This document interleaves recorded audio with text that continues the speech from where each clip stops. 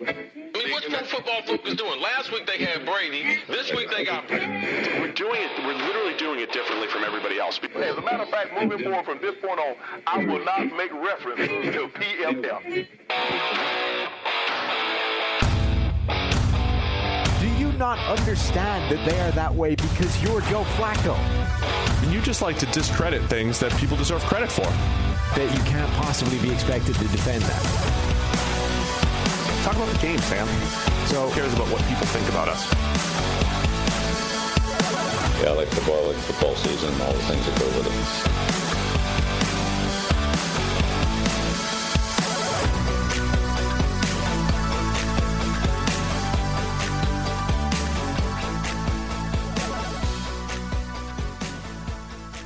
it. All right, welcome into the PFF NFL podcast. Sam Monson here in the studio. No Steve today, but we've gotten bigger. We've upgraded on the size department. We've kept the height, and we've gone for some bulk and brought in an offensive line guru, a specialist, former NFL offensive lineman, Geoff Schwartz. How's it going, Jeff? Also former pitcher as well, so I kind of fit that baseball mold. I didn't play in the minor. I wasn't a minor league pitcher, but I pitched all through high school, and I actually thought I would pitch in college more than I thought I'd play football until about my senior year in high school. So that is always what I thought my path would be. It was what Steve did. Wow, I didn't know that. Okay, so you're a good person to ask on this. We've kind of let this slide a little bit, but I want to get it back on the agenda before we get into the season and stuff. We had this. Our next charity drive on the podcast is, we had this thing where Steve was going to pitch at me and I had to try and hit one of them. And then we were talking at the combine actually with a bunch of people and we're like, what miles per hour could I record pitching, having never never pitched? I've thrown things. I've played like sports that involve throwing balls, but I've never pitched a baseball. Just going out there cold, a couple of warm-up strikes. The rules were, no crow hopping, just one step off a mound, fire it down. What can I hit on a radar gun? So you've never really thrown, like it's not your thing, you're not in the gym, like you're not throwing with your kids or anything, like you're just. No, I mean I'll throw a ball around with people. I've played sports that involve throwing. Like I played cricket back in the day. I've played football. I've played sports that involve throwing. I've just never pitched a baseball. I would guess like low 70s. Oh, let's go. So I mean, that's not like that hard. No. Trust me, having stood in front of Steve's low 70s pitches, I'm aware that is not like gas. I think I would guess high 60s, low 70s probably. I mean, if you're rearing back to throw with all your might, that's probably maybe a little much. But what does Steve say? Like, how fast do you think you can throw it? So the cutoff point, right? Steve doesn't think I am guaranteeing that the first number is at least a 6, that I can hit 60. Steve doesn't think there's a chance in hell that I can hit 60. And Tyler over here in the booth doesn't think I'm hitting 60. That's like the cutoff point. People are right there going, no, low 50s. I guess no crow hops. You have to just maybe I haven't played in so long. I don't really know the speeds anymore of what people can throw. But a good high school pitcher is throwing 80 miles an hour. Yeah. So here's an adult. I think you can hit one. You can't crow hop because a lot of those times when you see those machines that people use, like at the fair, they're all crow hopping and they're all running into it. So maybe I need to go down to in the high 60s without a crow hop. Right. I mean, look, here's from the sort of survey of opinion and doing a little bit of research in terms of 14-year-olds can pitch and that kind of thing. I think 70s is ambitious. I think you're over-egging it with the 70s. But that gives me a whole 14 miles an hour to still hit 60. I'm still guaranteeing we're hitting 60. That's the main point here.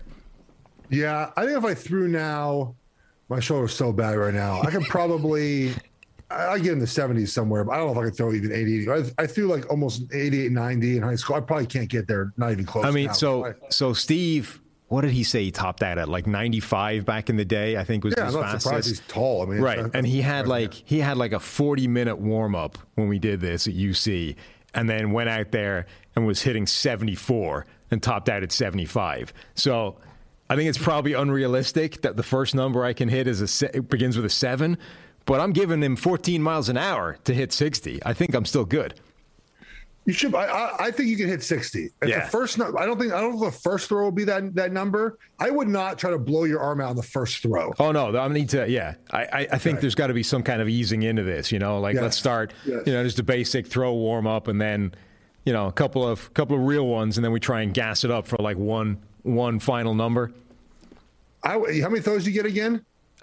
We haven't put a limit on the number I can throw. So I can ease into this. I would try to gas up on like the second to last one though, because you want to leave yourself one. What's going to happen is you're going to gas up on the last one and you're going to throw a wild pitch. It doesn't really go straight enough to register like a really strong rating. Like you need to give yourself a couple like of full speed reps. Yeah. Where you're going at it. I like it. This is good. I got some coaching involved now. But anyway, the real reason we brought you on today is to talk offensive line stuff, not your glorious pitching career back in the day. And it's perfect timing because OL Masterminds, you guys call that OL or actually offensive line masterminds when you speak? I don't know. I just call it masterminds. I think it's just offensive line masterminds. I mean, OL obviously is in the title, but I think it's just offensive line masterminds. So however we're calling this, offensive line, OL masterminds, you're involved in this a little bit. And so tell us all about it for people that don't know what this is. What is OL Masterminds and why does it exist and what's going on in the next few days?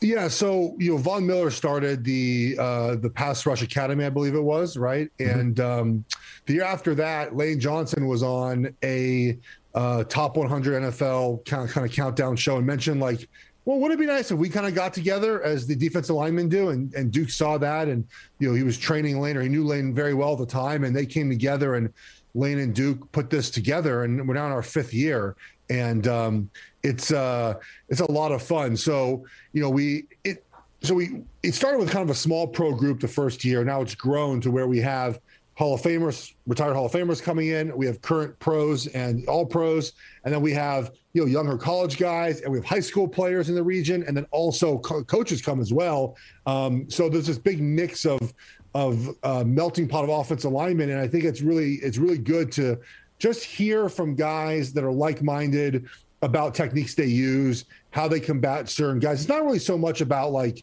watching a bunch of dudes how they rush the passer. It's more about learning from guys in your position. Okay, how do you attack this? And if you could pick up one or two things to be a better football player, it becomes a huge plus. There's also the camaraderie part of this, right? I mean, it's the only time of year I basically see all my former buddies and guys that I talk to all year long. We all kind of gather once for this big camaraderie event.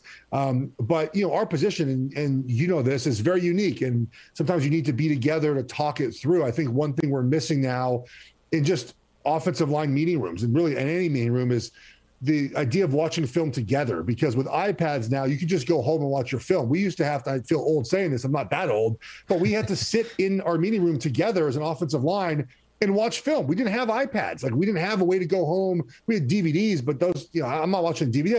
I'd stay there late and watch film with Ryan Khalil and Jordan Gross and Travell Warren and Jeff Handgarden, like all the guys in our Carolina Panthers offensive line room. Like, we watch film together, and it's important, I think, to watch film and learn and be in person when you discuss these things. And again, not every technique that you're going to be told works for you. And then that's the important part about this. You're going to hear different things and different ways to combat things, because look, we have some Hall of Famers there.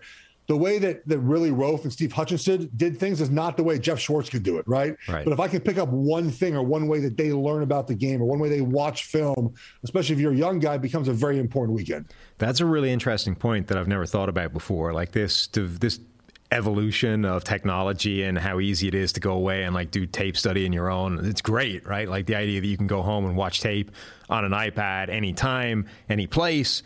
That's awesome. But you really do. There's something to the idea of watching tape with more than just you, right? With having other people's input. And I mean, even, just in PFF, right? When you watch tape with multiple people, you're always going to pick up other things that you wouldn't see initially, or even just talking out how you disagree on a play, I think is pretty important. Because you see this all the time on Twitter, right? There are people that post something, just a single play, and they've interpreted it in a completely different way than you would. And okay, a lot of the time it's easy to just say, well, that guy's an idiot. But there's something to the idea of like, sometimes you're going to see something completely different, and hearing a guy talk it out is actually important to how all of you see things and kind of learn the game. And it really frustrates me when I watch offensive lines now and I see them like 3rd and 8 and they're just confused when a TE comes at them. And you're like, don't you talk to each other? Like, are we sitting next to you? Are we preparing for 3rd and 8? Like, that's a down where you should be, and your buddy next to you should be on absolute, lockstep in what we're doing right now. And I feel like that's kind of part of what's lost in this iPad generation, is that we're just not sitting down with each other, talking through, okay, what are we doing on 3rd and 8? What happens if they give us this look? What happens if the safety's here? All those things. Yeah, it makes for a better individual film study.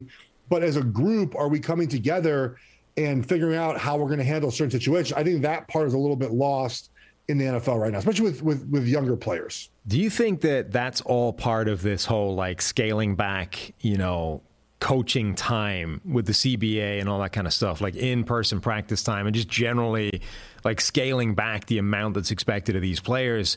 And it feels like, these things like OL Masterminds, the Passing Academy, the tight end university, whatever, all these things, they're kind of everywhere right now. And I'm wondering, like, how important is this? How important are these sort of summits to kind of almost replace and backfill the stuff that maybe used to happen within NFL organizations back when you could have them in, 12 hours a day, every single day, and just grind on these guys until they learned everything? I mean, you're not going to, this is not going to replace all of that time that we used to spend together. But if it gives you, again, 1 or 2 things you can take away, but also the connections, right? Like last year, Rashawn Slater and my brother, like, were in a corner for both days for like an hour at a time. And I'm sure there was something that Slater picked up there, and I'm sure that they talked further. Like, there's ways to keep the conversation going. And again, if you pick up one thing that helps you in this weekend, it hits a huge bonus. But again, it's hearing from different. I think sometimes we look at the sport and we say there's only one way to do things, right? This is the way we do it. But not really. There's many ways to do things correctly and make it work. And I think this part of the summit that's important is hearing different ways to do things, because that might, again, my body type is different than someone else's body type. I've had coaches that wanted me to play like someone who was 6'3".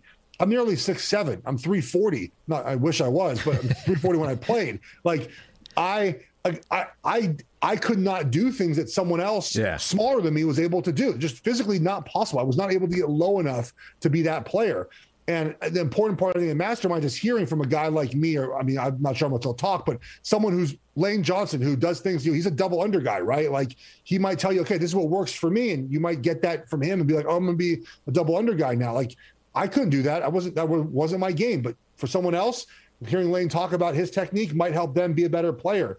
And so I think that's important, just to hear these different ways to do things and be comfortable in learning those techniques. Again, offensive line coach, there's 32 teams, obviously. There's not 32 good offensive line coaches, just like there's not 32 good play callers. It's just not the way it is. So to your point, this can supplement a little bit of that, but you still need to be able to bring that technique back and be able to work on it. And this is why Duke and training with him all year around is really important, because you need more than probably just this weekend. Yeah, and there's guys that are, good offensive line coaches, but they're not flexible, right? So that they're doing the things that you talk about, which is like, oh no, this is how we do it. This is how we coach it.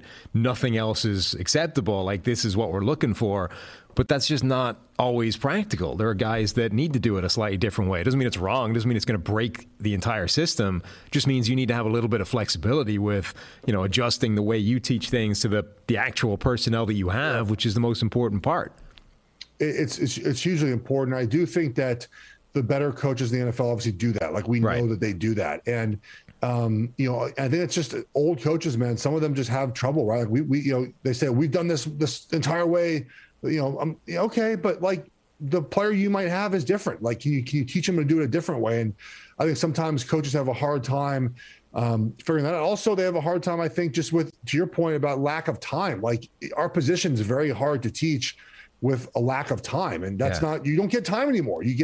There's no double days anymore. There's no even, you show up in the middle of April. We used to show up March 15th. Like, there's time constraints now. You don't have those things. So coaches have got to be flexible with how they teach players. And I feel like we're just kind of, it's not everywhere, but there's a good amount of coaches that haven't made that adjustment yet.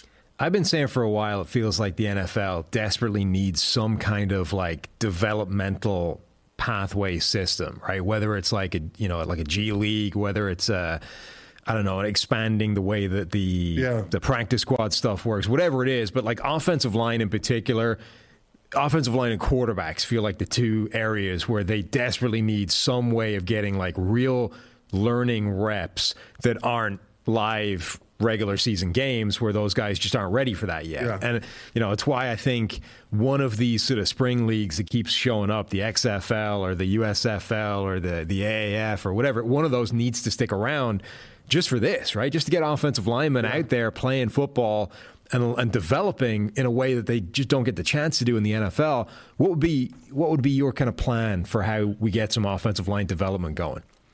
I wrote an article a long time ago about this, and it was like you have to basically have a kind of a practice squad by region. So like during the season, you have like the four, maybe you do it by division, right? The four, NFC South teams get together and they have one practice squad that plays the AFC East. And when you kind of have this group, and then you're able to pick your players off that team whenever you want. But that also would require coaching philosophy across those four teams, right? And that might be the hard part is like getting together and saying, hey, we're going to coach this way.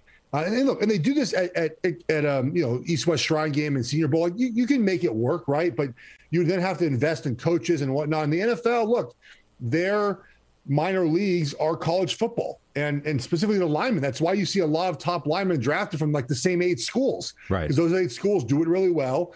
And we're going to draft those guys knowing they're going to come to the NFL and be ready to play.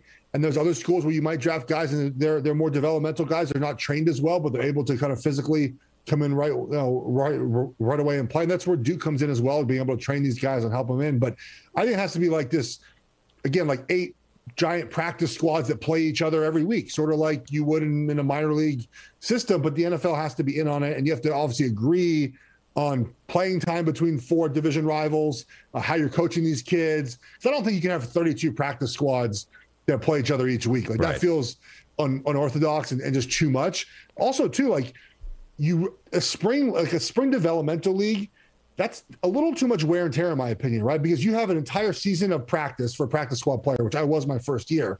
I'm doing everything. I'm just not playing the games. And often I'm doing more. I was playing offense and defensive line in practice. I was doing almost all the special teams. And this is when we were in pads Thursday, Wednesday, Thursday, and maybe half of Friday sometimes. And then after this long season of practice, now I get a month off and I go into a 10-week spring league, and then I get a month off and go to training camp. Like my body's going to be shot. So I think it has to be done during the season if you want to have a developmental league. And that requires, of course, the NFL teams to come together and work on it. Almost like, when you see soccer, the sort of the under 20s teams or whatever, like the youth teams almost mirror the schedule of the big team, like the pro team, and they kind of follow them, like a day early.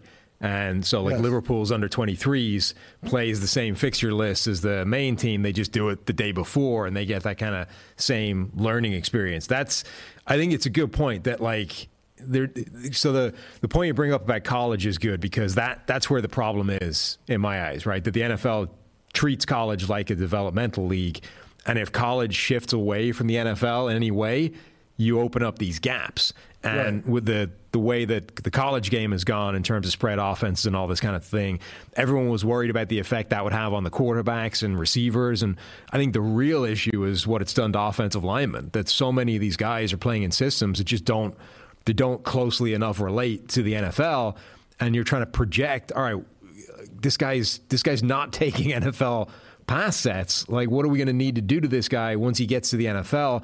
And the time needed to do any of that doesn't exist anymore. So there needs to be something that bridges that gap again.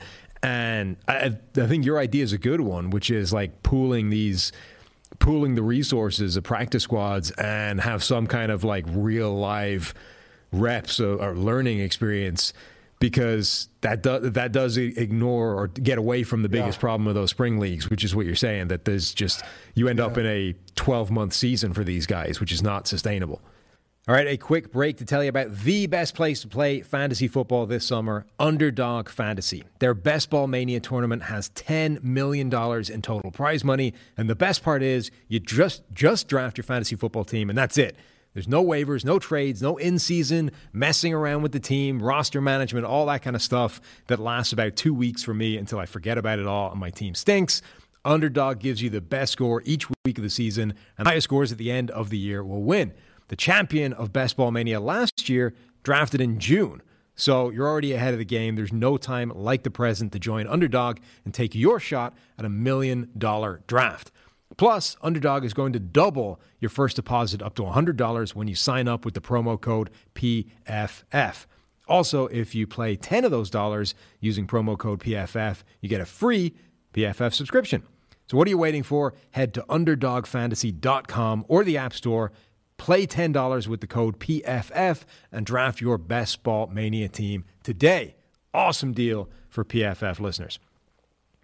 But the NFL has to admit that they have an offensive line problem if they want this to change, right? And I don't think they're willing to really admit that. And it's not, the top teams don't have that issue, but obviously there's developmental issues, I think, on teams that just, that just aren't as good. And I don't think they view that as like a big issue that needs to be fixed. Yeah, that's the thing. So they need to not just acknowledge that it's a problem, but acknowledge that it's a problem that requires money being spent on it. And that's the big thing for the NFL. And they're just not going to agree that that's an issue that needs to be spent. Money needs to be spent on. No, I think you're right. Sadly, like for those of us just watching the game, it's something that needs to happen. But for anybody controlling the purse strings, as long as they don't see the bottom line being affected by it, they're not going to care. So unfortunately, it's something that's going to stay broken until the college game and the NFL game move close enough back together again. We are seeing the college game, I think, move back to preparing linemen a little bit better. We had that stretch kind of from like 2011 to about like 2018 where all the linemen you got out of college were 305 pounds, all ran the spread offense in college, and you watched them play, and there was almost nothing they did in college that translated to the NFL. Like, Greg Robinson's a good example of this. Like, he might have been one of the best dominant offensive linemen in college football. Like, he was really, really good in college football. When you watch his film at Auburn, and nothing he did at Auburn mimicked anything he would do in the NFL. It's why I'm kind of down on air raid guys for the most part. Like in college, you look at them, you're like, well, yeah, okay, sure, but you're not going to face a 3-man rush on 50% of your snaps in college. I mean, excuse me, in the NFL. Like, are you doing anything on film that I can see that translates to the NFL? Because I think early on, especially if you're drafted high in the draft, you're expected to play right away. And if you don't have any of that base of a drive block, of a 45-degree set, of a play action set, like, you come in the NFL, in my opinion, at a disadvantage. And the NFL, there's no waiting time. Like, if you're a first-round pick, second-round pick, and you play right away, and you're not good in 2 or 3 years, you're out of there. Like, you're gone. You're moving on. And so I think it's really hard sometimes for the college kids to make that transition. However, we're seeing teams, even though they're spread out now, right? But they're under center. They're taking their time. They're getting 3-point stances. Like, we're seeing, I think, a return to players being more ready coming out of colleges. Offenses have gone from spreading things out to kind of bringing things a little bit more compact. I think the NFL is probably learning, or has learned in that time as well, like how to manage the learning process, right? How to manage the practice. The fact that you scaled all that back, they kind of, at the exact time that the college game was going, all the spread stuff, and that there was becoming a bigger and bigger gap between college players and the NFL players, the NFL and the CBA was scaling back the amount of time the coaches had to work with them, right? So it was almost doubling the problem right away that the NFL was going to pick these guys. All right, we're going to have to work on projection more and more because they're not doing NFL things, but we've always done that, so that's not a problem. Only now you have half the time to work with them, and you can't accelerate and get them up to speed the same way you used to. Yeah. I still do think that there is a part of the NFL for offensive linemen that's still overdraft guys based on physical traits. I just think it's still a mistake. Definitely. We do this every year. We fall in love with a couple guys that just physically, man, they just have. But I'm like, where's it on film? Like, you're drafting in the first round, and you're saying, like, basically ignoring everything you saw in film to draft and play right away, and then you really don't get to get your hands on them until May. They're there for 3 or 4 weeks, and then you go away, and you come back for training camp, and now you're in pads 12 times in training camp. Like you don't have this time to get guys ready. Yet NFL teams still draft players who are so raw. Like Tyler Smith, man, it makes no sense to me to draft a player like that in the first round and be like, hey, buddy, go play left guard for us. Like, what? Okay, I mean, he will be a body at left guard, but like, how quickly can he be ready to play football? They want to be a playoff team this year. How quickly can he be ready to play football when you watch his film at Tulsa and there's no technique there? It's all raw. It's all just athleticism. It's all just brute strength. That he needs time to figure that out in the NFL, but you're going to play him right away. That's a problem for me. Gentlemen, all men strive for gold in their life, right? Gold medals, gold watches, gold everything. However, there is a certain type of man who goes that extra mile, the little bit more. He walks with the confidence of an eagle and giggles in the face of danger. He's a big, hairless, winning machine. And when he unzips his pants, he sees platinum. That's right. Manscaped would like to introduce you to their best and biggest ultimate hygiene bundle yet, the Platinum Package 4.0. Manscaped is the leader in below-the-waist grooming. Now trust them with the whole shebang. Join the 4 million men worldwide who trust Manscaped by going to manscaped.com for 20% off plus free shipping with the code PFF. Manscaped's brand new Platinum 4.0 package is the biggest bundle they've ever offered, giving you a bulk discount on Manscaped's top products. Get 20% off and free shipping with the code PFF at manscaped.com. That's 20% off with free shipping at manscaped.com and use code PFF. It's time you enjoyed the finer things in life and get yourself a Platinum package for your Platinum package. Yeah, it's because of the potential payoff, though, right? Like it's because of what like Jordan Mailata was able to do, right? You take a guy that's just wasn't Jordan Mailata like a 7th round? Yeah. Like, but that's what I'm saying. That's the thing. If you draft him in the 3rd round, I feel differently. Right. You got him in the 1st round. No, I know, but like you spend that capital on him because of what a guy like Mailata became, right? Which is you take this guy who's just a freak, right? Just huge, can move like a cat for that size. Like just, the planet theory, right? The Bill Parcells thing. Yeah. There's only so many humans walking the planet Earth that can do what he can do. And if you get one of them, like Mailata's story is insane. That dude has never played the game until 2018. And then you pick him up, like randomly, he just decides, all right, I'm going to switch from rugby to the NFL. I'm going to go into this international players pathway thing. And he gets drafted out of that. Like, hadn't played, and the Eagles spent a 7th round pick on him. And then within, 2-3 years, he's one of the highest paid tackles in the NFL. He's a Pro Bowl player. Like, that's why you roll the dice on these guys that, all right, it's raw. It's not pretty right now. Yeah. But, dude, look at those tools. If we get him coached up, this guy is an all-pro, and that's worth, the $100 million contract. Right, but again, it's where you get drafted, right? 7th round pick, you do that. A 1st round pick, you really don't. And I think too often in the NFL, we look at outliers as the reasons why someone else will succeed, right? It happens all with quarterback. Well, Josh Allen was he succeeded when he wasn't supposed to, right? So therefore, X other quarterback will do it as well. I don't know. Josh Allen's the outlier. Like he's not the guy.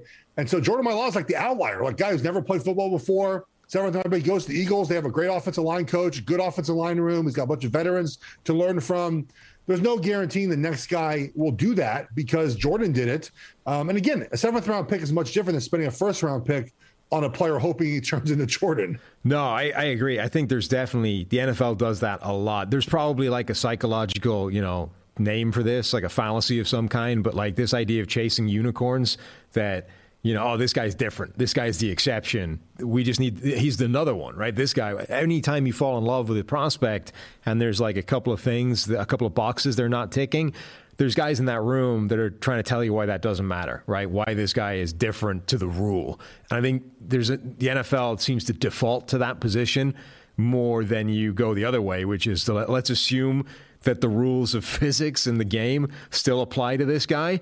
And, if he ends up proving an exception, that's fine, but we take that risk in the 3rd, 4th, 5th round, not in the 1st round, and assume that he's an absolute freak of nature. Yeah, and I mean, the NFL will always do that because every coach and every general manager thinks they're the one who can, be the savior, right? Be the guy that changes and becomes the guy that coaches this guy. It's why 1st round draft picks continue to just play even though they're not any good. Right. They're just like, they have the talent. I'm the coach that can do it. I can do it, everyone. And it typically doesn't work out. But, it's just the way the NFL is. So I'm going to make a rugby comp for you here, which is part of my shtick. Okay, yeah, I'm me a big rugby fan. Of course. Yeah. So you get these guys that come along in rugby every now and again that are, front row forward. So they're big. They're like offensive linemen. And the big area where they have to like learn is the scrum, which is this like weird, archaic, like witchcraft. This is like offensive line, right? Again, where only you guys really understand what's happening down there in the trenches. Only front row forwards understand the kind of ridiculousness that is happening in the scrum. And so you can have these guys that come along and they're like 18, 19, whatever. You know that they're going to be superstars. They're incredibly good. But you also know that there's like a year they need to go through where they face guys in the scrum who are like 10-year veterans and know all the tricks of the trade, and they have to basically get their ass kicked by every one of those guys to learn what it is they're doing. And it's only by like learning those tricks through like a year of getting beat that those guys can get better and become the players they're going to be. So there's always this kind of question of, well, if you have a guy and you know he's that good, like throw him in there at 18 and let him spend 18 to 19 getting his ass kicked. And then from 19 onwards, you have like a superstar. Is there? But you also have like those, like you have a league where they can do that in, right? Like the top rugby league. Well, yeah, but my point being, like that guy is going to be bad for a year somewhere in the process, and in the scrum. You just need to decide essentially when it's going to happen. Is that true? Does that work in the NFL? Like, is there an on-the-job part of learning that you essentially need to be playing, against real players? You need to be going up against guys in real live reps in a game, and there's no way of replicating like that learning process. It's only by getting your ass kicked by Nick Bosa, and understanding how Nick Bosa is beating you that you can hope to get better than Nick Bosa and block him the next time. 100%. The reps are important. This is why a bunch of the old guys say like, hey man, like those preseason games that are being taken away don't help offensive line development. And of course you need reps. Like you have to learn. And this is why like you can't give up on someone after a year. I mean, right? Like it takes time at that position. But again, there's so much pressure now to play these young guys and have them play well, because if you're a coach, you get 3 years, maybe 2. Yeah. And like, if you don't get those guys, if you don't draft a guy and get him ready to play, you get fired. Like there's just pressure now to have these guys play so quickly and be good so fast. Otherwise you lose your job. So, when it used to be a first round draft pick, you might not even start the first year. You might work yourself in at some point, and then year 2, you get better, and year 3, you're ready to go. Now, if you're a first round draft pick, you don't play right away. What's wrong with this kid? Why can't he play right away? Right? Like he's a bust. And then it takes some time typically to get that guy playing up to speed. And by year 2 and year 3, you hope they're ready to go. But there's just so much pressure now to win now that this idea of developmental part of the game, it's hard to grasp for some of these, for like a lot of the coaches, because they have to get these guys ready so quickly. It also makes it like almost impossible for guys that aren't high draft picks to play, right? Because, I mean, those guys may be capable of doing it, but they're going to take the same developmental time as anybody else. And if you have like just a 4th round pick ends up starting for you and getting his ass kicked for the first year, like that dude's not playing. He's just, all right, he's not good enough. Bye, next guy. And we're on to the next one. Even if he just needed that year of development, maybe year 2, he would actually become a good starter for you. I'm curious about the numbers, about kind of that as we've gotten to a new CBA with less time in practice. Like, are we seeing less, 7th round, 6th, 7th round undrafted free agents play than previously? I'm sure there's not enough data quite, for that yet, but I was a 7th round draft pick, right? I got an entire year of being a practice squad, of being in pads, of working. And then I got, again, a long off season. And by year 2, I was ready to go. I mean, now, I don't know, man. I don't know if I just wouldn't have those reps. I wouldn't be able to learn the craft quite the same way. So I'm curious. Again, it's probably too early to have any data on it, but I do wonder if that does hurt, lower drafted players that just don't have the opportunity to get the reps to get ready to play. I think it has to. You're right. I don't know if anybody's looked into it yet, but it feels like it's just making life harder and harder for those guys to get the kind of opportunity that they might need to succeed, which is why I keep coming back to him, but it makes that Jordan Mailata story even more insane because he didn't just make it, but he had to, they drafted Andre Dillard to be their left tackle. He had to win that job from a former 1st round pick, having just picked up the game out of nowhere. Yeah, I mean, it's incredible what he's done. I mean, again, Stoutland and the staff there deserves a lot of credit for getting him ready. I mean, again, it's the ability for a coach to, find ways to improve players without the amount of time they used to have. I have the utmost respect for coaches. They're able to get that done. And it's impressive, man. He's done a great job. And again, it's been probably a benefit to learn from Jason Peters, right? To learn from Lane Johnson, to learn from some of the older players that are in that room. But again, it comes down to coaching and willpower, right? It just, again, it's finding ways for it to get done without kind of pigeonholing him into certain techniques, right? Like, again, he's not doing what Lane Johnson does. That's not his game. And I like that the coach kind of allows him to do what he has to do to get it done, which again is not everyone plays the same way. It's okay to be that way.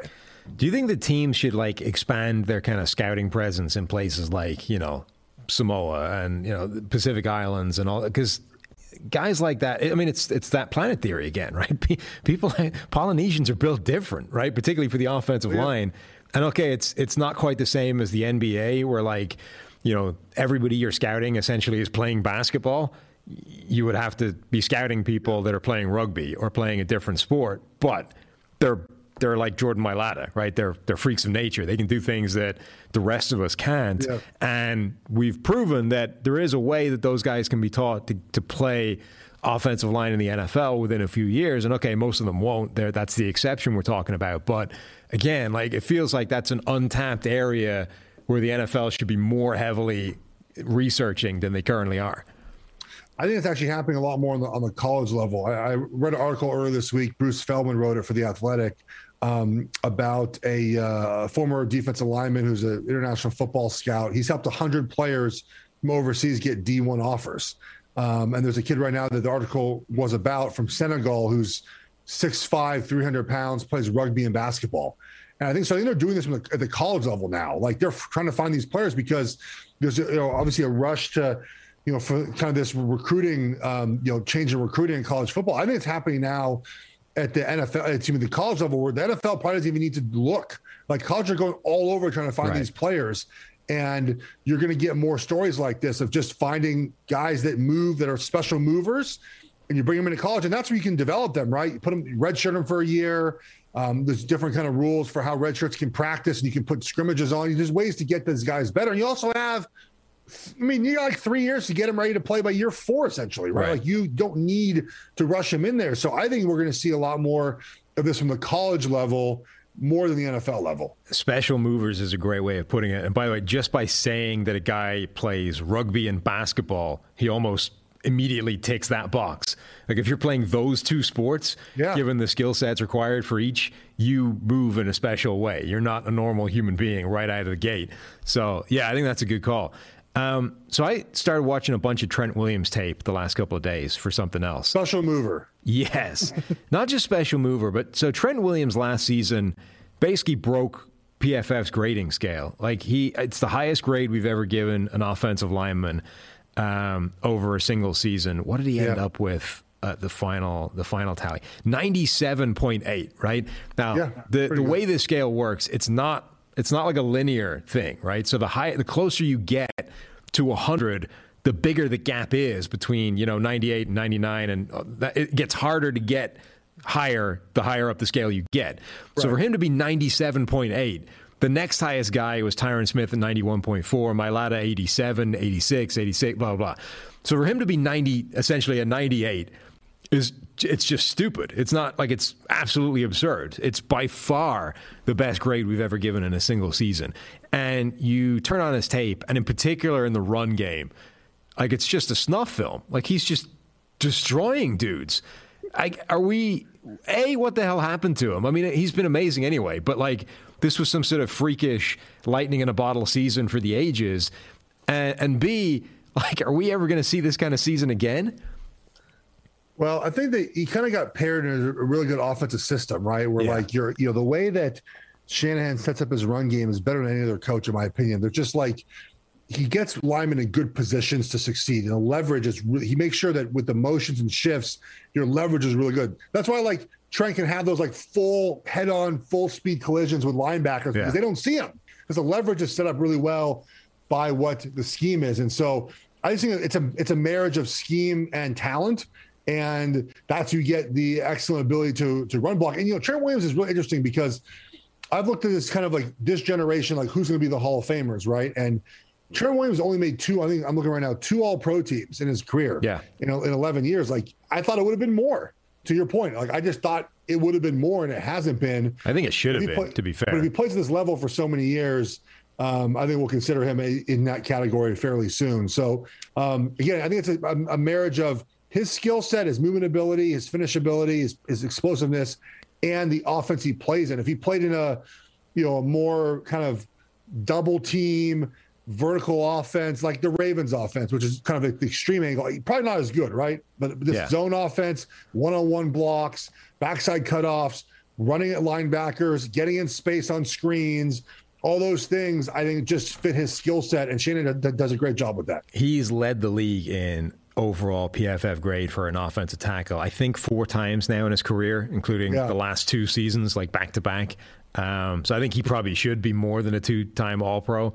But you're right, like he doesn't get talked about in that way that Joe Thomas did, or like these guys that were kind of cast iron Hall of Famers from very early on, and they just kind of kept on going.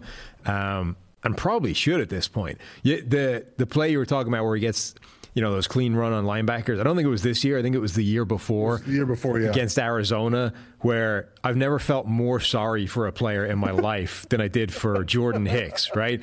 Where he's going up against, Kyle Shanahan, 49ers offense.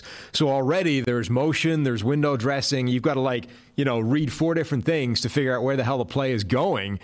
And then literally the split second, he understands where the ball is, right? It's like fake jet motion one way, read option, and then, okay, there's the ball. Like as soon as he identifies it, Trent Williams is there running full speed, with like a 10-yard head start and just annihilates him, just deletes him from the play. And then there's the, when they put him in motion last year in the playoff game. Yeah. it was just unfair. It was so much fun, Shanahan doing that. So I think it's just a really good fit with scheme and personnel and the ability for Williams to move in space. It's a really good marriage there in that offense. What I noticed him doing more than I've seen any offensive lineman do is he's so good and so he does this so much to like swipe a guy's hands down and just let them fall on the floor. You know what I mean? Like unbalance the defender by removing the dude's arms and just watch him face plant and then just, either sit on top of him or move on to the next guy. Like I've never seen an offensive lineman do that so regularly and so successful as Trent Williams does. It's just using kind of their momentum against him. And again, I mean, that's one thing that he could do that a lot of us probably can't get away with, right? Like he's so quick and his timing with his hands are so good, he's able to make the head. Like if I do that, I miss. Right. Like that's it. I'm falling on my butt. Like I'm getting run over. Right. So like I think that it works really well for him, and he's honed in on something that works for him. It's impressive to watch him be able to do that. I wish I was able to play that quickly and be able to get guys' hands off of me like that, but I wasn't. But it's fun to watch him do it. He's also just got that, like he's got the combination, right? He's got everything. He's got the speed, the quickness, and just freakish strength. Like there are plays where he gets a guy and he's head up and just moves him, right? Just immediately grabs him, wrenches him a yard inside. That's like, all right, that's the block done. Like there was a play, outside zone against Dallas. Randy Gregory is trying to set an edge.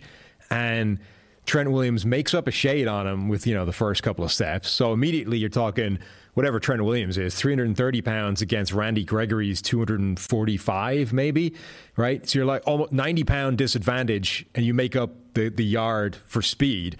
And then as soon as he's head up, he just like grabs Randy Gregory, throws him inside, and plants him on the floor. And it's like, okay, you got 90 pounds on that guy, but that is a large man that you are treating like a rag doll.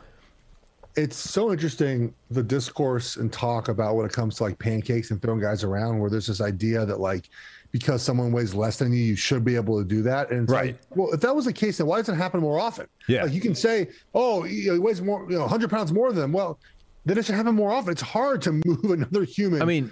Who's trying not to be moved and throw him to the ground. Yes. Like, dude, 90-pound advantage is great, but a 250-pound man is a strong individual and does not get thrown around without some serious strength being applied to him. Like exactly. Yes. And particularly, we joke about it all the time, right? Like Steve weighs like 100 pounds more than I do, ish, right? And so he has to, that gives him a certain inbuilt strength that I just can't even fathom, right? Like we've been to the gym together at times, and there's stuff that he can do without, like, he doesn't work out for like 6 months and goes and like, single dumbbell rows and can just do like 90 pounds without thinking about it. Cause the dude's 275, right? He just has an extra like inbuilt layer of strength that I don't have carrying around 100 less pounds. So the size thing matters, but like a 250-pound dude is huge. Oh, yeah. Yeah. Yes. You're exactly right. It does matter.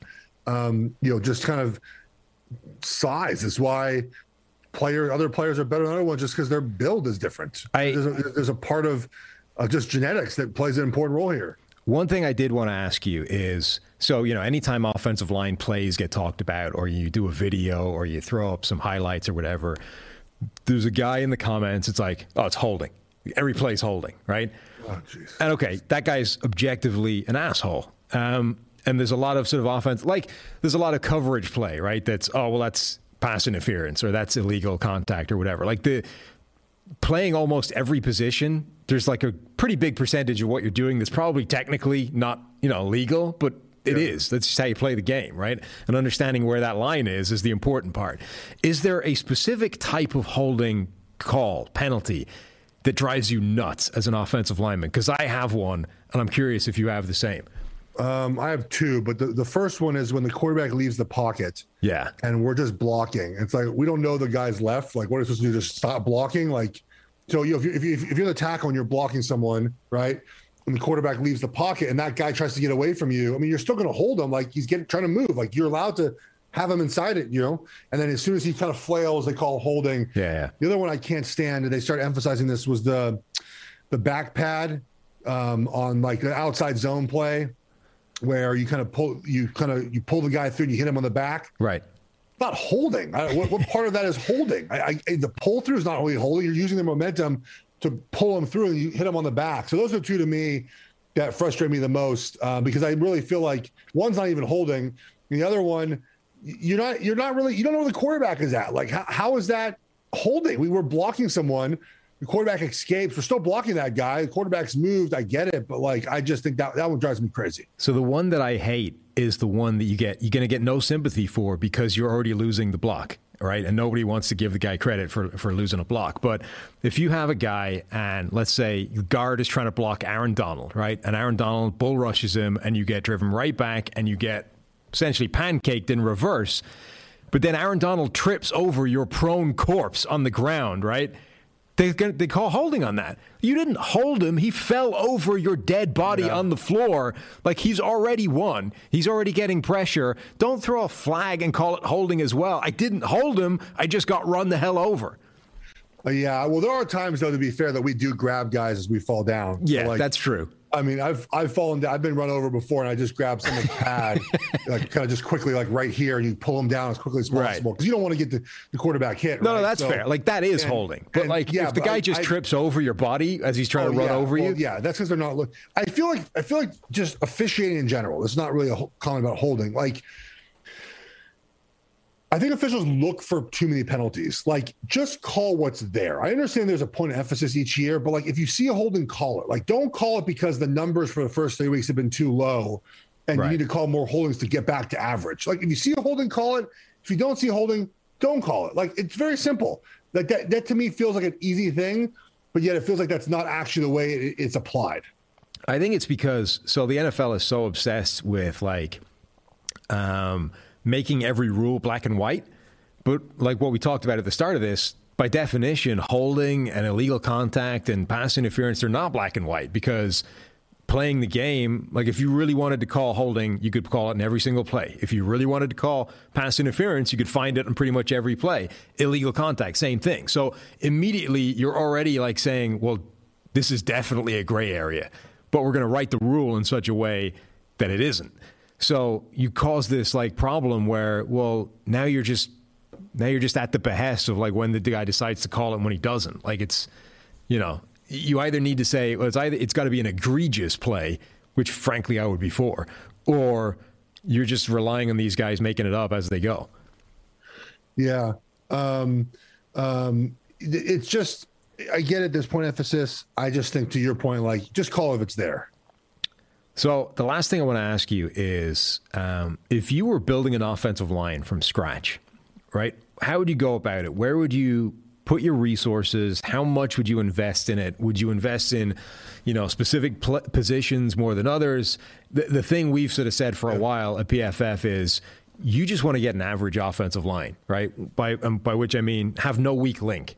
So it doesn't matter really how good the 5 guys are as long as none of them are a problem. And if none of them are a problem, you've got a pretty good offensive line. You probably haven't spent too much money on it. And you have a platform that's more than good enough for a quarterback or your receivers, your pass game, your run game to succeed.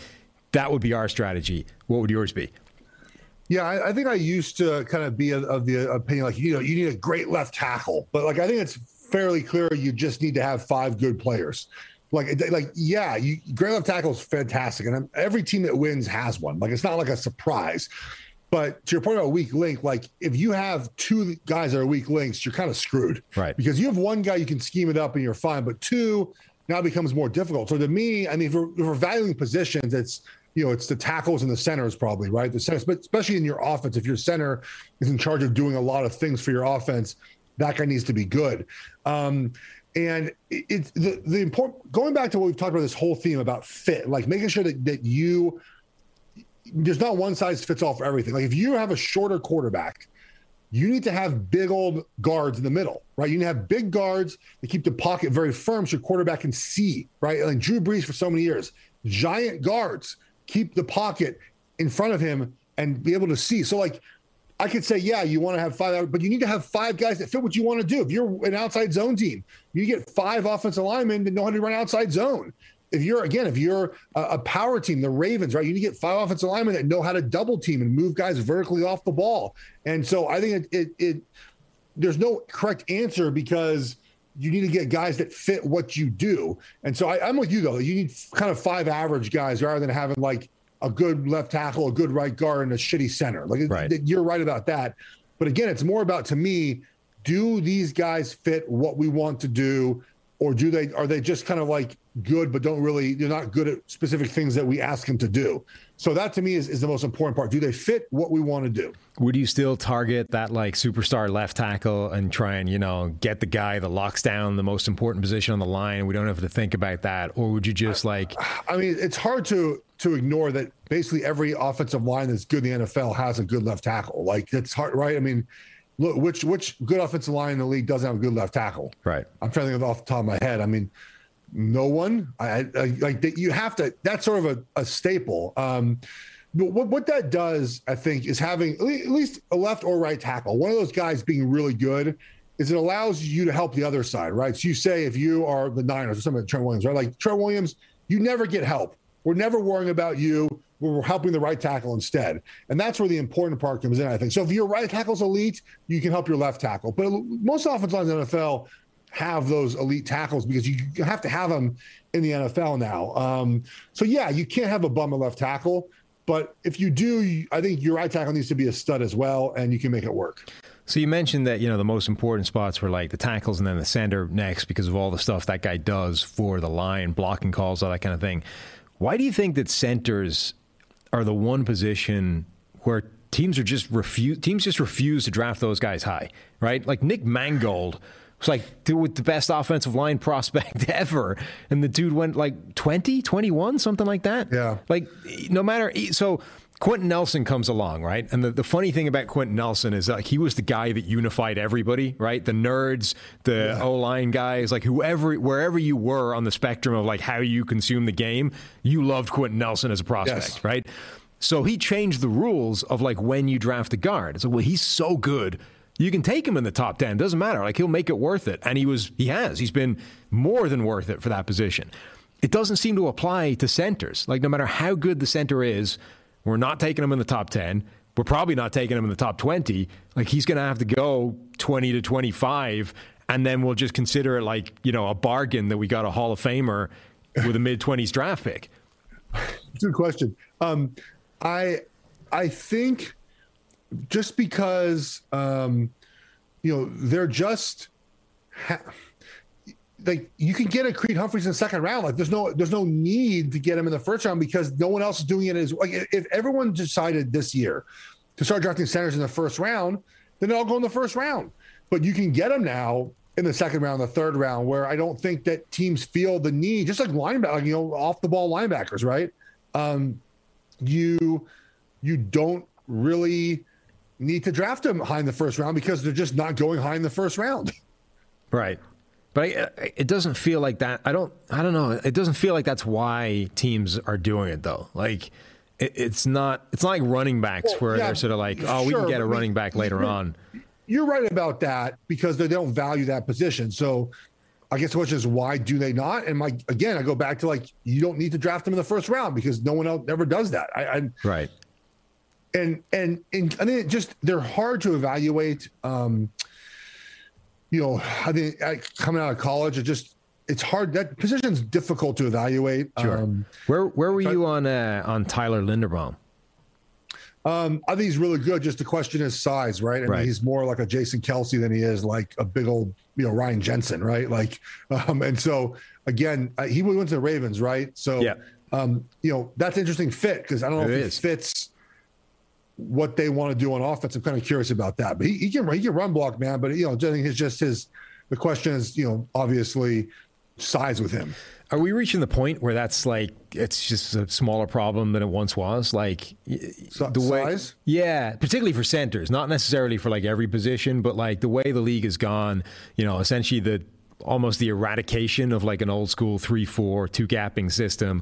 Like nobody's playing with Ted Washington these days, So a center doesn't need to be able to block a 350-pound nose tackle who two-gaps the whole time. No, that's certainly fair because I think that's where I think you're right. That's kind of where we're at. You don't really need the big guys. But again, I go back to like fit, right? Like, is he fitting what they want to do on offense? We'll find out. But he can play. He's a football player. I thought he was a first-round pick. To me, I had first-round grade.